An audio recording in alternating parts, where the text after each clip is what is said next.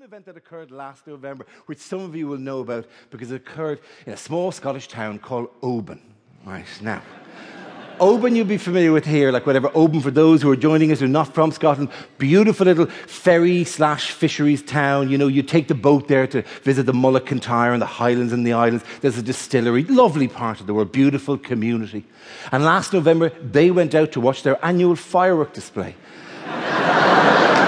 And what a fabulous evening it was for the people of Oban. What a glorious, almost flawless, almost without one teeny tiny technical error, hardly worth even the entire fireworks went off at the same time. A massive explosion of the most horrendous, the entire sky erupting in an insane... Those of you who haven't seen it, Google it on YouTube. It is fucking epic. The sky erupting in colour as the people of a small Scottish town cling to their children as they're being blown back by the velocity of it. No! We're going into hyperspace. 47 seconds of the greatest firework display in history. Immediately followed by 30 seconds of silence. And then a voice goes, "You can all go home now." Oh, if you could just create that kind of moment. If you just create that kind of thing, that'd be absolutely fantastic. There will be moments we create, by the way. There will be things that are random and different as they are in any given show, right? Some rules of engagement, for example. I will be speaking at this speed for most of the show tonight. This is kind of an Irish thing. I'll be using bad... I'll be saying fucking feck a bit, right?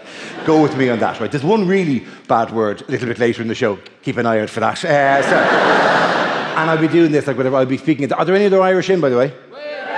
Good to have a few Irish. There'll be more of that, by the way. As the years go by in the next little while, there'll be more Irish appearing here in the UK because things are a little tough at the moment in Ireland and you sent us a bailout. Thanks for that. And we were supposed to spend it on whiskey and Welsh lamb and Kit Kats and we thought, screw that, we'll just spend the money on tickets to go and live in the UK again. And so we were all right. Keep an eye for the new Irish. Soft hands, soft, gentle. We've been working with IT hands. There isn't a construction worker among them, ladies and gentlemen. But when they get here, they'll take the gig. They will happily stand on your... Oh, yeah, I'll do that, no problem. And you want me to... But no, you want that knocked through and then something... You want that put in? No problem. We can do that. That's not an issue. We'll get that done. Google it. Google it, for Christ's sake. Bound to be a website somewhere that explains what he wants. Jesus.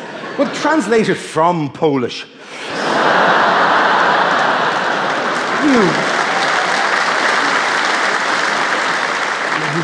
You will be sending planes to Warsaw to fly back the Polish builders that you were so dismissive of. Oh, yeah. It's funny the first time you flush the toilet and the lights go off. But the shite we're about to make your houses. In 6 months' time, every Wix, every home base, every DIY store in this country is going to be rammed with Irish builders trying to describe tools they vaguely remember from a generation ago.